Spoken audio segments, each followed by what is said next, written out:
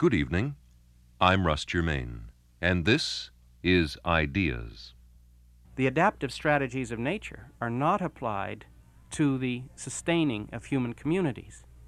And what's really interesting is that this works in the short run, but there isn't a single civilization that hasn't ended up with the ultimate loss of its topsoils, the breakdown of its forests, its ability to feed itself, and what have you. And so that a lot of the rise and fall of civilizations is based on stresses that have been created by defying what I consider the basic criteria of design.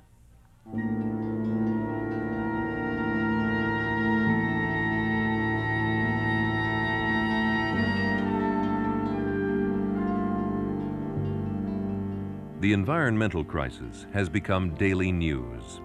Acid rain, erosion of soil, accumulation of toxic wastes, low-level radiation. The list goes on and on.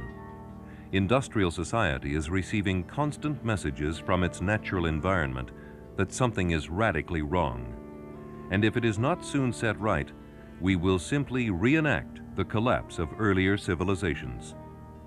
Tonight, we focus on this ecological crisis in the second program of our series, Between Two Ages. This series is prepared and presented by David Cayley.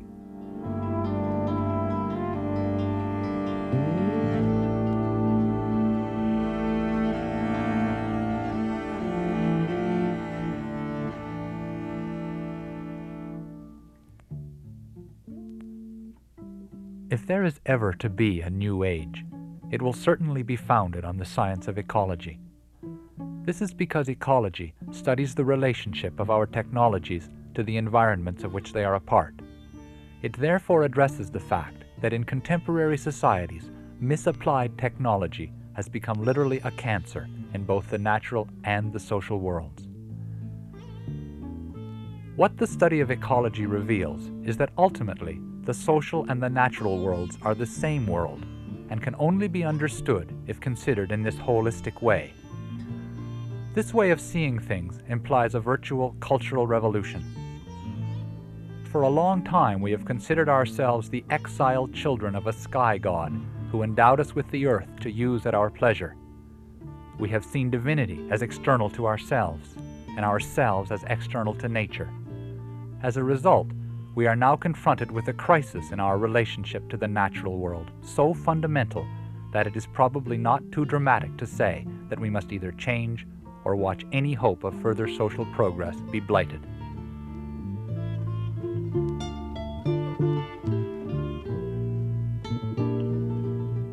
Ecology is not only a way of understanding our problems, it is also a way of discovering their solution. It is an implicitly political as well as a physical science. And as a political science, it offers us a parable of regeneration, the image of a society reconstructed into autonomous regional communities linked in a planetary network of communication. To realize such a vision implies a still almost unimaginable reversal in the linear trend of our development thus far. And yet such a reversal is almost certainly coming. The question is whether it will come by conscious choice or by collapse.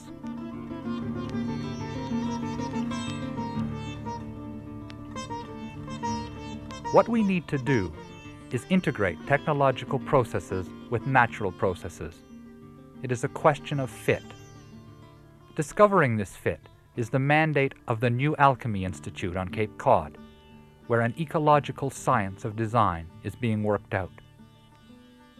One of the first embodiments of this infant science is called a bioshelter, a building which is also a miniaturized ecosystem capable of controlling its own climate, recycling its own wastes, and producing some of its own food.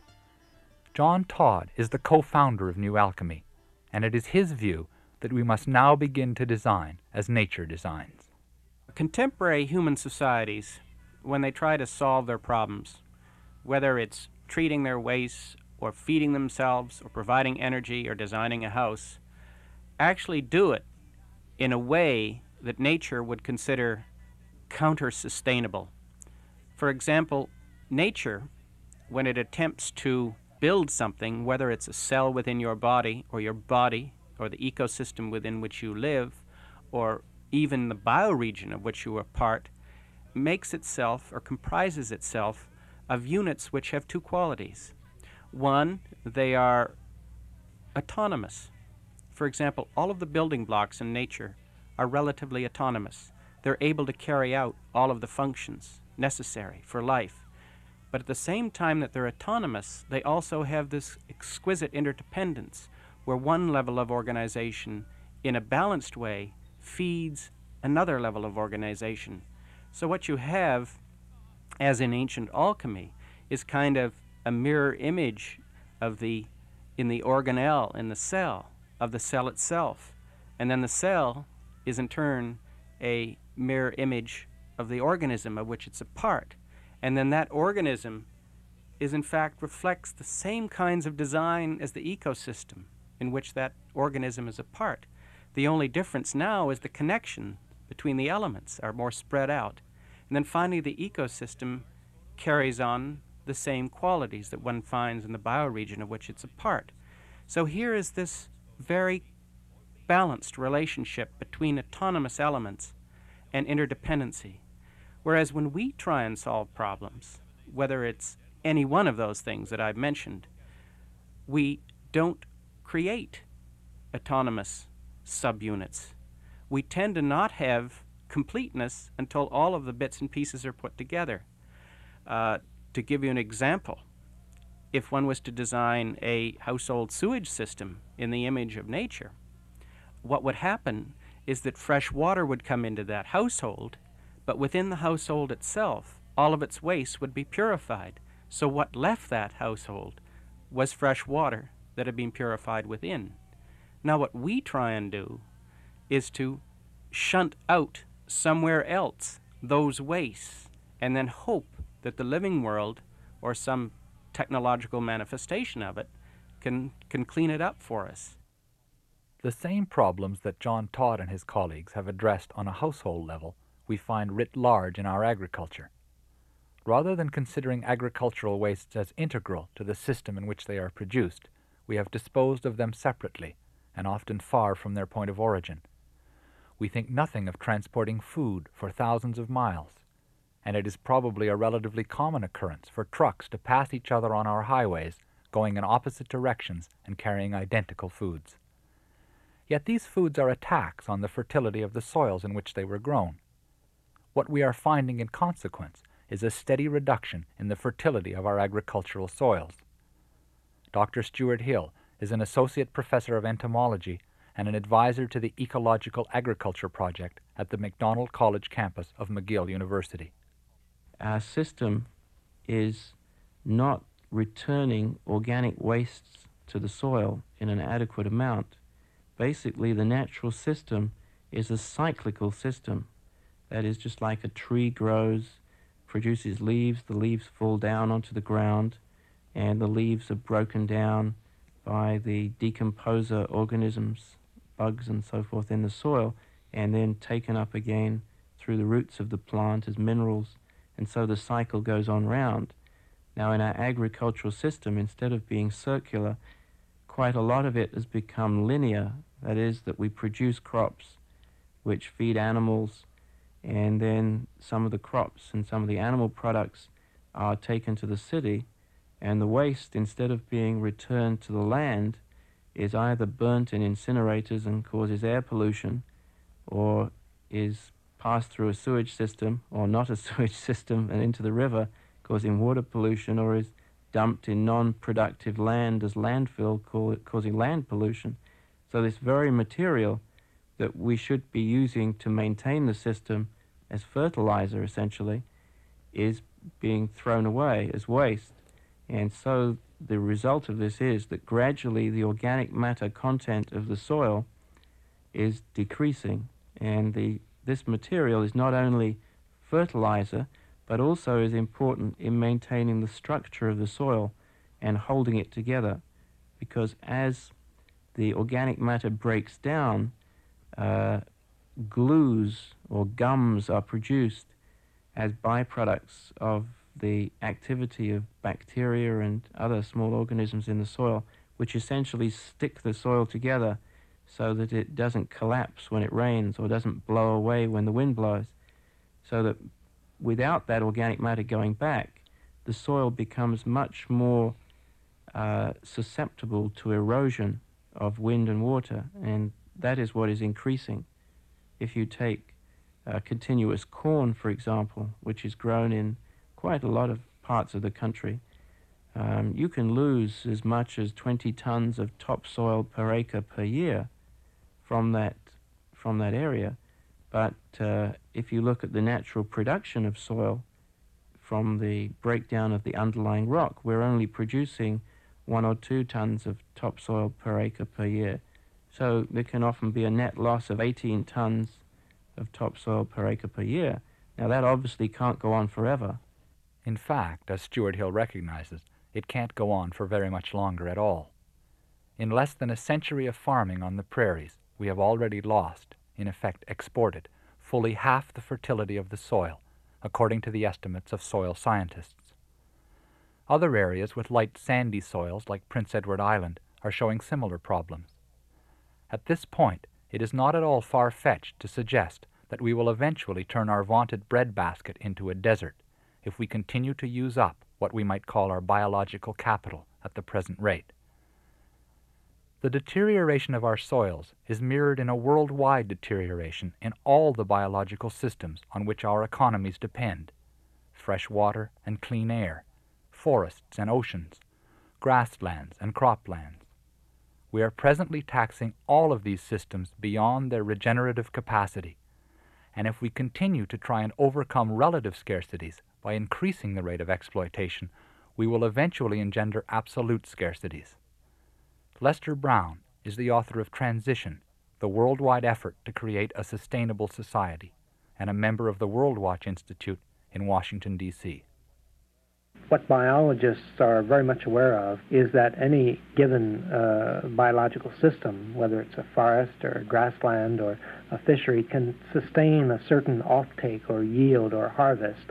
But if the harvest goes beyond a certain point, sort of crosses the sustainability threshold, then you begin to consume the biological resource base itself. In many local situations around the world, we have already reached that point. I think it's fair to say that overfishing is now the rule, not the exception, in oceanic fisheries, for example. In a great many third world countries, the demand on forests has reached the point where forests are shrinking very rapidly.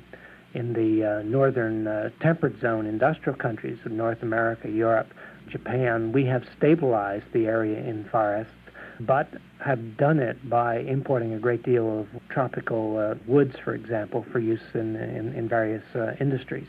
So we've stabilized our forested area, but at the expense of very rapid deforestation in the tropics. What happens after a point is, if you put it in economic terms, is that you begin consuming capital along with interest. As long as you consume only the interest, then the capital base, the productive base, remains intact. But beyond the point, then you're in trouble. And for a great many locations in the world now, we are consuming capital along with interest. And it raises interesting questions of intergenerational equity, of how much our generation consumes and how much is left of the productive resource base for our children.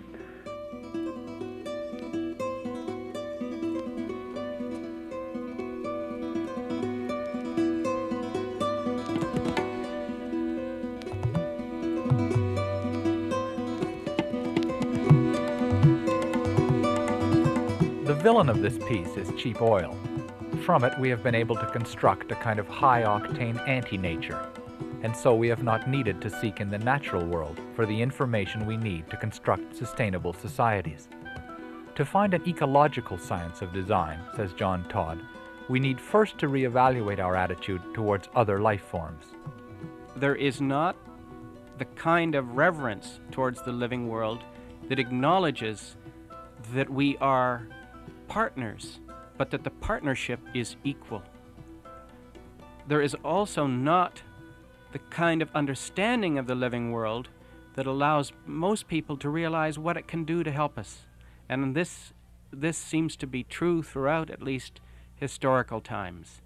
In other words, the kinds of things that living beings can do, whether they're algae or bacteria or animals or trees, for us is extraordinary. But we don't know them very well. We have been always capable of sidestepping them and infusing massive amounts of energy, whether it's petroleum or water through aqueducts or what have you, to be able to get along in the short run. I know most people, when they think about working with nature, they have some kind of crude image of Stone Age culture.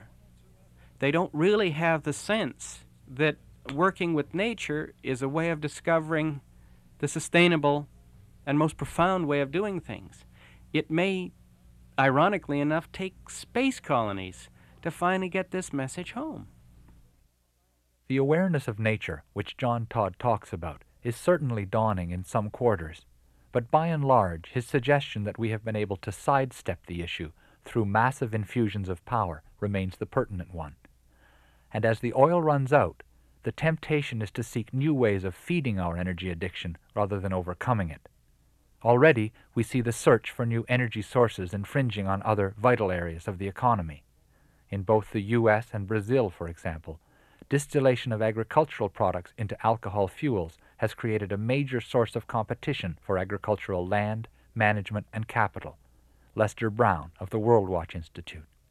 Throughout the modern period, since World War II particularly, the energy sector has strongly supported efforts to increase food production. But now we're beginning to see that change, because as oil reserves dwindle and we begin looking around for liquid fuels, one of the most obvious existing technologies is to produce alcohol from agricultural commodities, whether that be sugarcane or cereals or almost any other starchy agricultural commodity.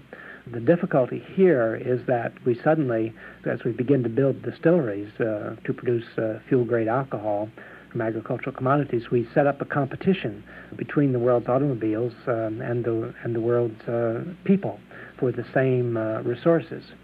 Now in Brazil, where they're moving very rapidly to develop an alcohol fuel-based transportation system, the officials claim that they're trying to do this with additional land and not the same land that would produce food. But the reality is that in the marketplace, there is no way of separating the two unless you segregate all the inputs that go into agricultural production, which they're not in a position to do and wouldn't be in a position to do unless they had an entirely controlled, centrally planned economy. And so what we're seeing is sugarcane production expanding very rapidly to be used to produce alcohol fuel, but competing for land, for water, for agricultural management, for agricultural credit, for agricultural technical advisors, etc. Here in the United States, we've adopted a very generous subsidy for distillers who will convert agricultural commodities into alcohol that can be mixed with gasoline in the form of gasohol. And what we're doing is creating a new source of competition for these foodstuffs. Alcohol distilleries are being built in the United States at a very rapid pace now. Almost every day, plans for new distillery are announced somewhere in the country, whether it's potatoes or corn or sugar beets or sugarcane or whatever. Agricultural commodities are now being converted into fuel for automobiles. And I don't think any of the importing countries that import food from North America have yet grasped the significance of the alcohol fuels program and the extent of the diversion of grain into that. But the chances are that it's going to reduce the grain available for export from North America very substantially over the next few years, below what it would otherwise be. The conversion of food to fuel, as Lester Brown says, pits cars against people. Conversion to nuclear power ups the ante still further by pitting the present generation against future generations, as a result of the longevity of reactor wastes and the long-term threat from low-level radiation. In France and Germany, where more people are living at closer quarters with more reactors than we are in North America, the adverse reaction to nuclear power is already intense, and the anti-nuclear movement has become a political rallying point. In North America, the same thing is happening, although still on a smaller scale. Jim Harding is part of the anti-nuclear movement in Saskatchewan, where he teaches at the University of Regina, and he argues that nuclear power is the last ditch in the effort to sustain inherently unsustainable industrial societies.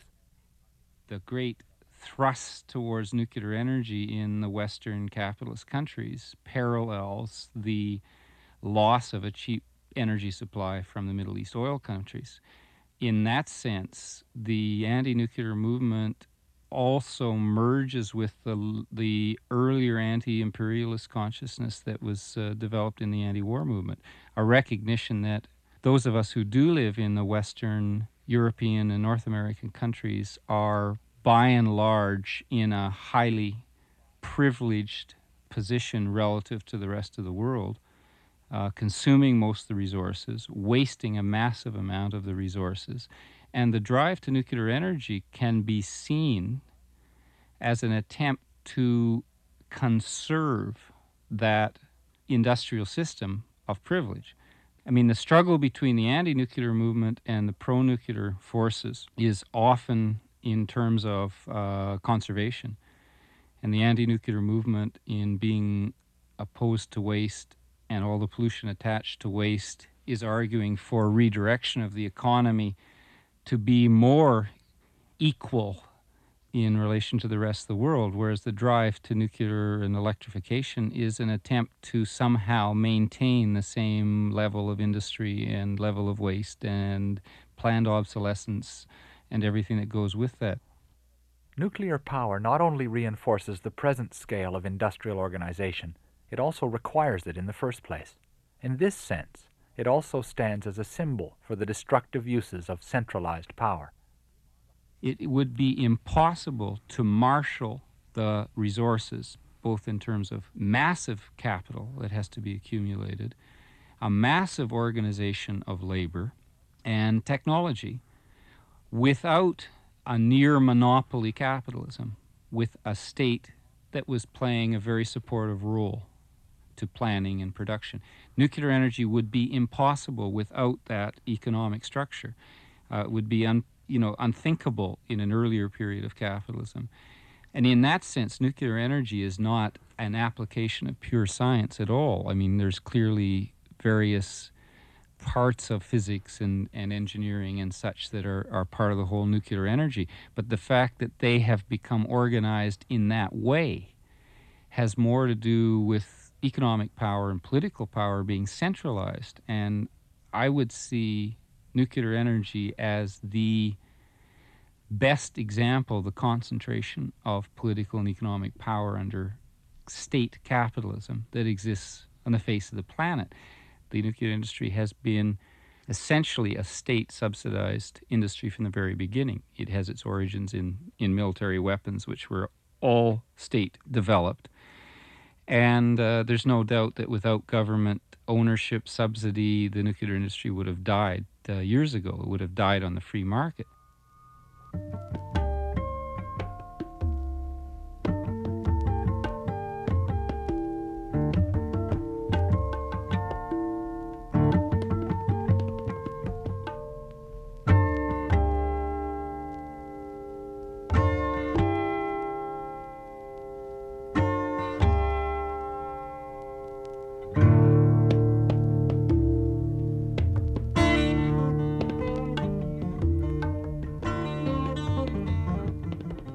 What we see in the conversion to alcohol fuels or nuclear power is our inability to come to terms with the fundamental structural alteration in our economy that is actually required.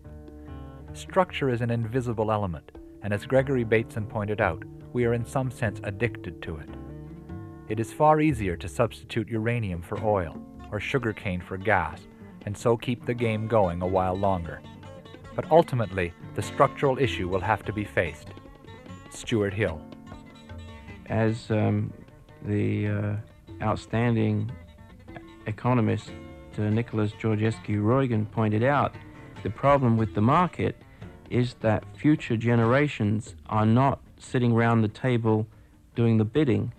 If they were, then they wouldn't allow us to do some of the things we presently do. We basically now because we rely on the market, are able to indulge in what essentially is short-term private gain at long-term public expense. And so at some point, if we're going to survive as a species even, we have to find another way to make our decisions that does not depend on this short-term market approach. What kind of control mechanism do we need? Well, there's a spectrum of approaches that can be taken.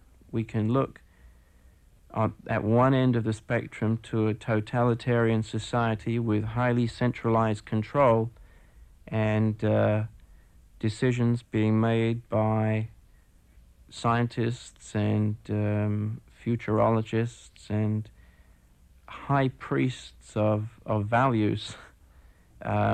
I frankly wouldn't want to live in that society, and I hope that that's not the way we go. At the other end of the spectrum is exactly the opposite.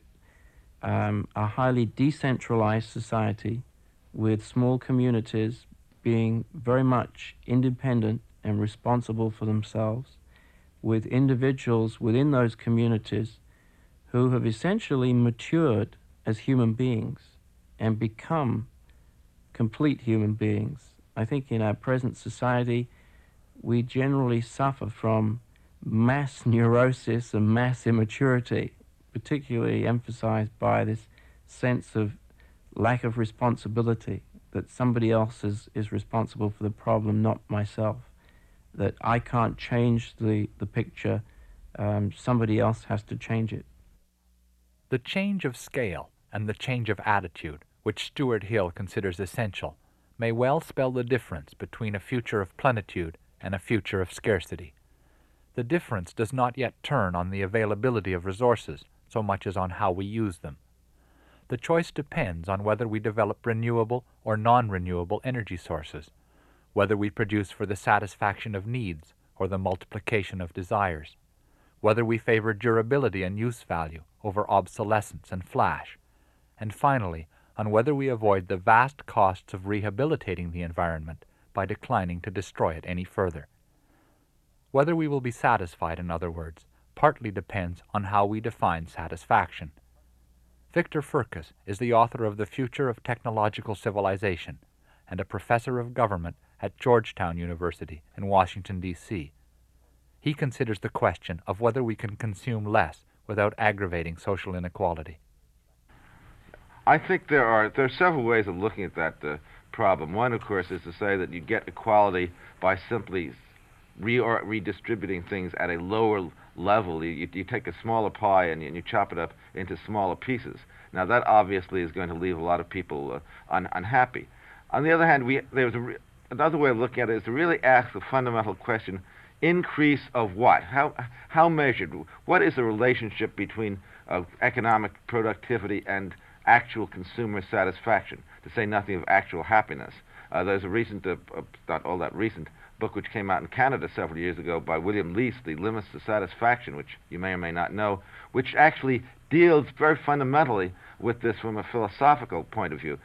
That is, what is the relationship between the commodities which our society produces and which we then go out and purchase, and actual satisfaction, physical or spiritual or psychic, from them? And he raises the distinct possibility by implication that if we could reorganize our demand schedule, we would find ourselves receiving a lot more real satisfaction from a lot fewer goods, whereas the present system is such that no one, except a few multimillionaires, is likely to feel that they have enough, because, and even they are always going to be looking for something new, some new sensation which is promised to them by advertising and so forth.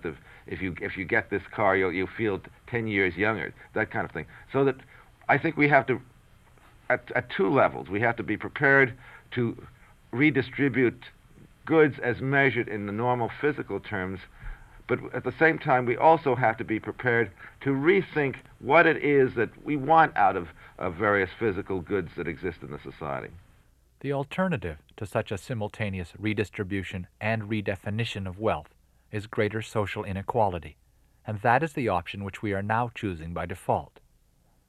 The costs of wringing the last drops of oil out of the earth, and the costs of incorporating ecological constraints into existing industrial processes are already combining to create a situation in which it costs more to produce less. It's not hard to imagine who will pay. John Todd. We will become poorer. That's what will happen. The rich will stay relatively rich, but the gap between the rich and the poor will grow dramatically. And we'll begin to see a historical pattern reemerge in which the majority of humans are second and third class citizenry. Now, I don't feel that has to happen. I don't feel that there is anything inevitable about the world becoming a poorer place, that we go back, we're a small upper classes who are wealthy, and then there is the rest of us. I think it is possible through the kind of knowing, and out of that the wisdom that we've been talking about, to design societies where there is a high degree of equity, where there is a sustainability, and these societies can be based almost exclusively on the wind and the sun and their derivatives. In other words, I can see the real possibility of villages, of towns, even cities that are in fact designed so that they can produce their own needs. Again, this is a structural change, but it's not inevitable that people have to become poorer as the cheap energy sources are withdrawn from us. But it will probably happen unless there's some very bold and courageous thinking. Business as usual is not going to work this time round. The time horizon generally employed by economists is summed up in Lord Keynes' tarred observation, "In the long run, we shall all be dead," a saying which may now have a resonance which Keynes never intended. If we are ever to achieve what has been called the economics of permanence, it can only be done through a drastic change of scale. Decentralization is the pivotal issue because it's only on the scale of convivial and self-actualizing communities that labor can be substituted for capital without a return to drudgery and what Marx called the idiocy of rural life. A small scale of operation is also demanded in agriculture by the need to recapture and reuse wastes, and in the same vein, renewable energy is only practicable on a small scale. Such a society need not be without cities. Smaller cities than we inhabit at present could conceivably be relatively self-sufficient.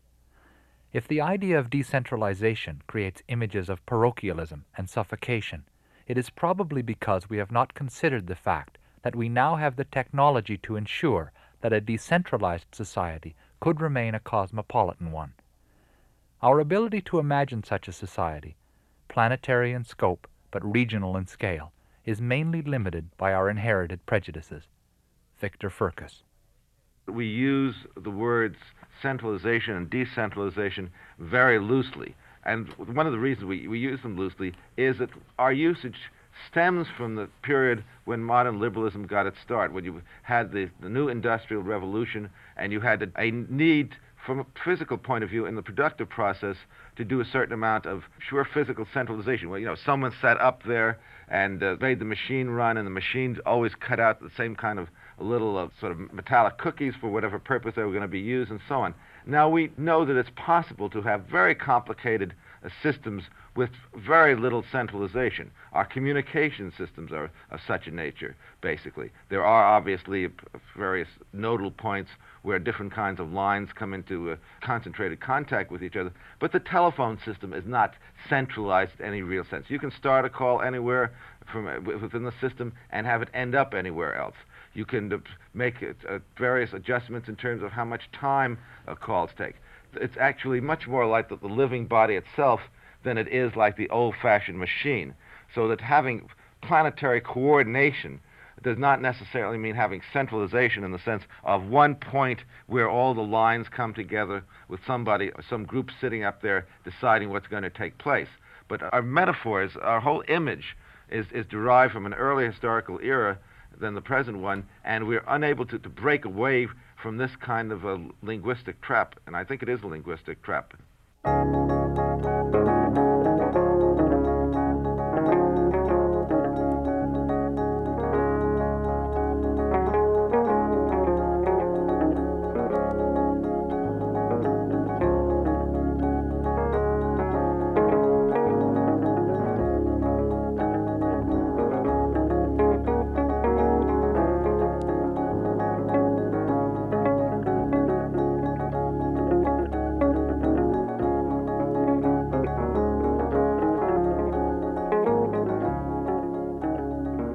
Ecology establishes the preconditions for economic activity and sets its limits.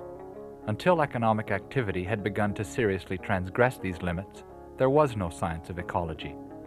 Liberalism as an economic philosophy, for example, considers nature to be essentially inexhaustible, and for as long as this appeared to be so, problems of social inequality could be projected into the mirage of perpetual growth. In his book, The Future of Technological Civilization, Victor Firkus has argued that this philosophy has now become completely untenable.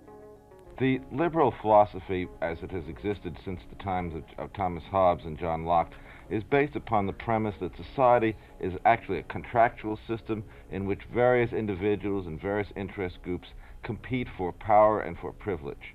Now, this was a very acceptable way of doing things as long as there was plenty to go around. As long as whatever a particular group wanted something, it could be appeased to some extent.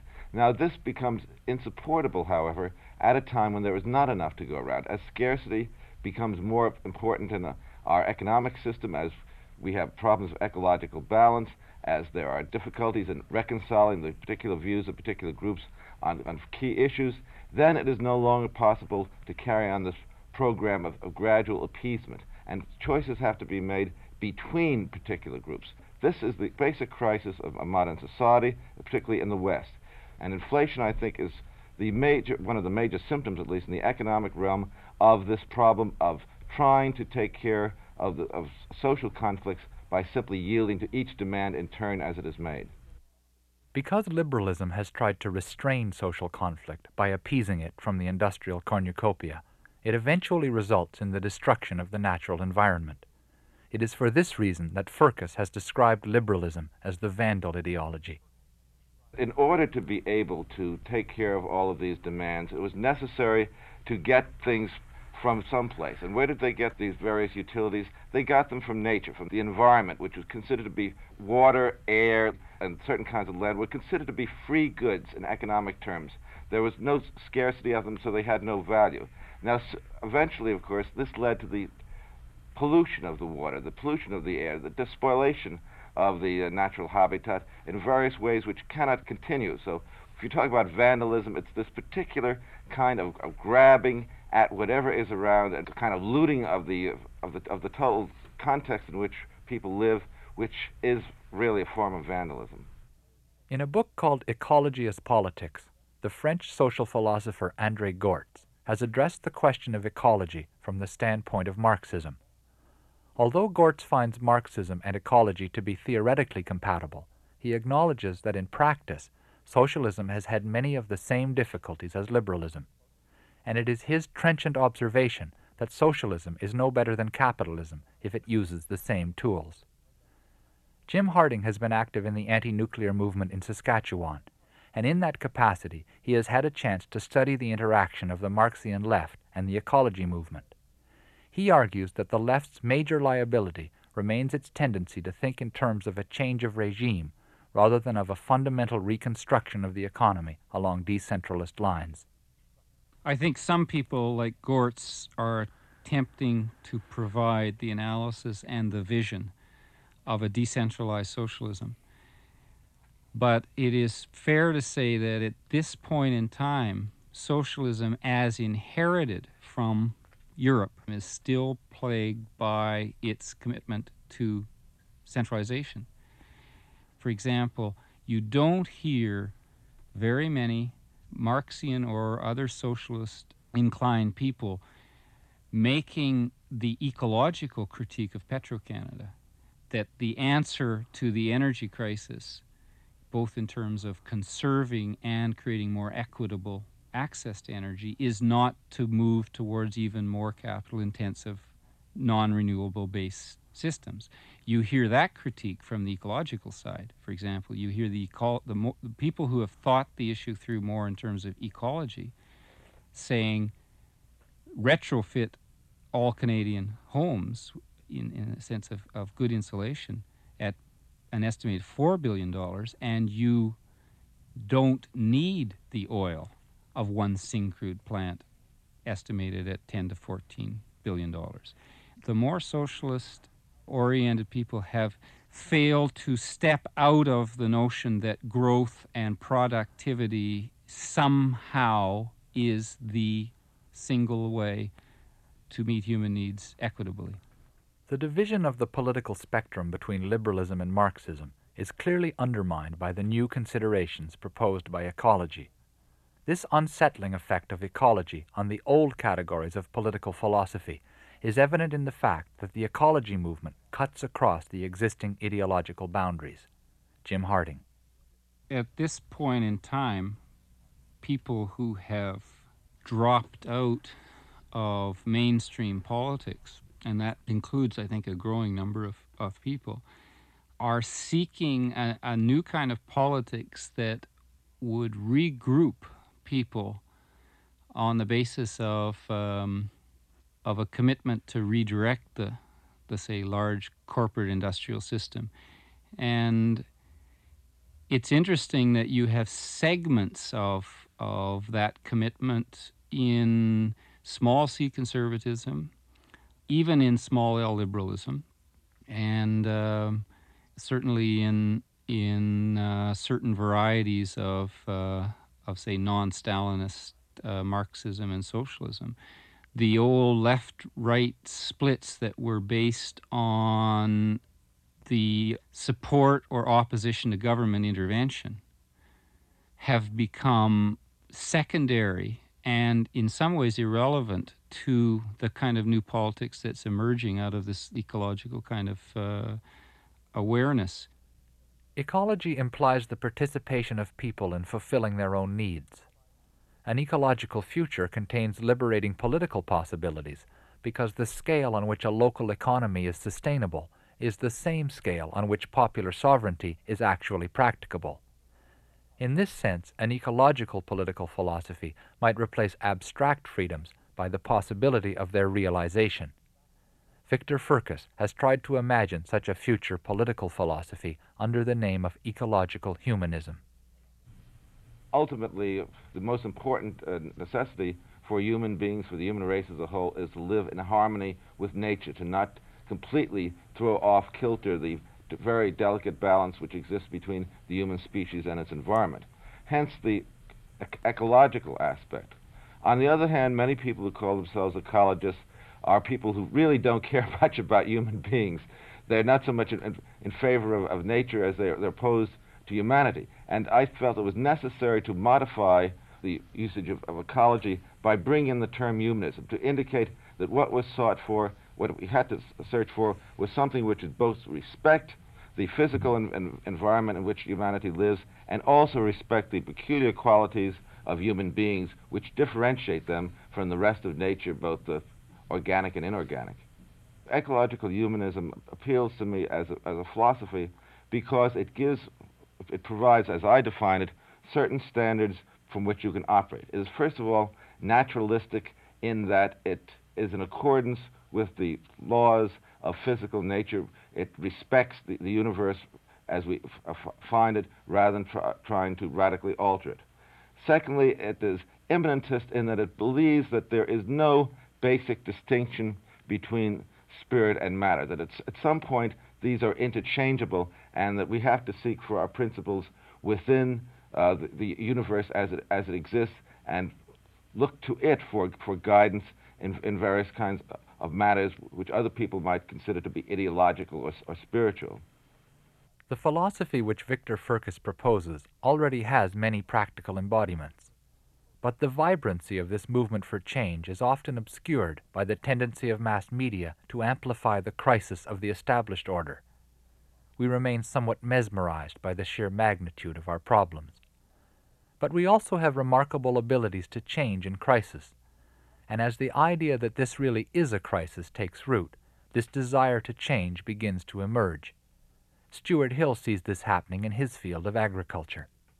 Because I am associated with a center of ecological agriculture, I'm constantly receiving calls from people who are in the food system who are struggling to find this other way. People who are maybe organic farmers or budding organic farmers or gardeners wanting to find out ways to produce their own food or produce food on a commercial scale without using pesticides and synthetic chemicals, and many of them are proving extremely successful at this. Even though at the moment it's a relatively small area, if we look at it in terms of acres of agricultural land that is being farmed in this way. On the other hand, if you look at it in relation to a sustainable vision, my perception of a sustainable system of food production is relatively small areas of land. And so it wouldn't make a lot of sense to have enormous farms that were being farmed ecologically, because part of the solution to farming something ecologically is to manage small pieces of land. Most people in most developing countries that are producing food on essentially a garden scale. And in fact, gardens are far more productive than extensive agriculture is. Ernst Schumacher, the economist who wrote the book Small is Beautiful, tells an interesting story of some agricultural land that was quite productive in England that was built over with a housing estate. And when he looked at the data of food production, he found that actually production went up when the housing estate was on there, because of the food being produced in the gardens of the homeowners was actually greater than the food that was produced when it was a farm, even though it was all paved over and the amount of land that was under production declined dramatically. This just makes the point that garden-scale food production is essentially a forgotten approach to increasing food production. Change is taking place, but the inertia of the old order still binds our imaginations. Contemplating a transformed future may be easier if we remember that our present is already a radical transformation of our past. In fact, the whole history of industrial societies is one of unending transformation. Within living memory, most Canadians still lived on farms. And those Canadians who were swept into the cities on a rising tide of cheap oil may now be swept back by new social forces.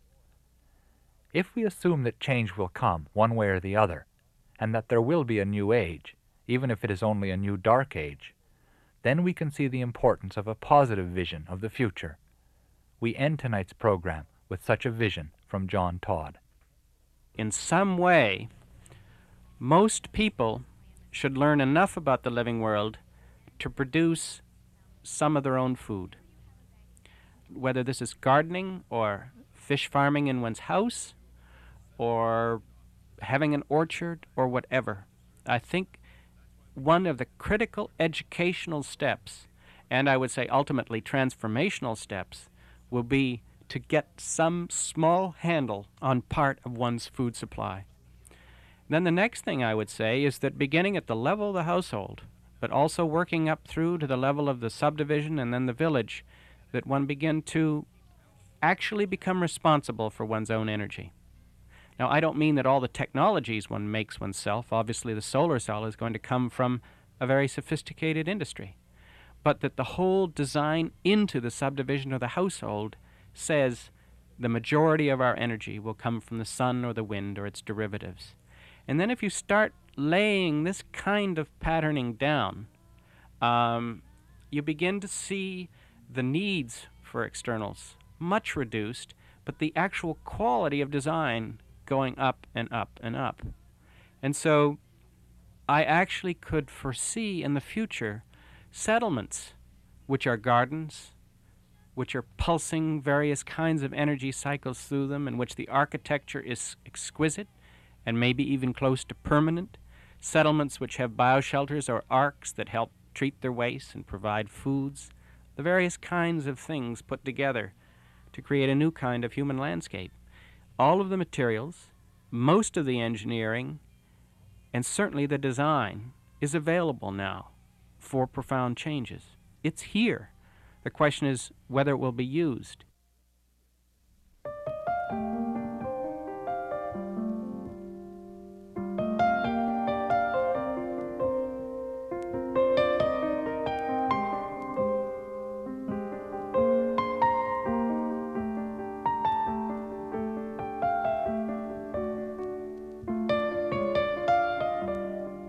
On Ideas tonight, the second program in our series Between Two Ages. Heard were John Todd, Stuart Hill, Lester Brown, Jim Harding, and Victor Furcus. The program was prepared and presented by David Cayley. Technician David Dobbs. Producer Bernie Lucht. A reading list for these programs will be available at the end of the series. If you'd like one, please write us. Our address is Ideas, Post Office Box 500, Terminal A, Toronto, Ontario, M5W1E6. Once again, that's Ideas, Box 500, Terminal A, Toronto, M5W1E6. Tomorrow on Ideas, the second program in our series, The Political Economy of Energy. I'm Russ Germain. Good night.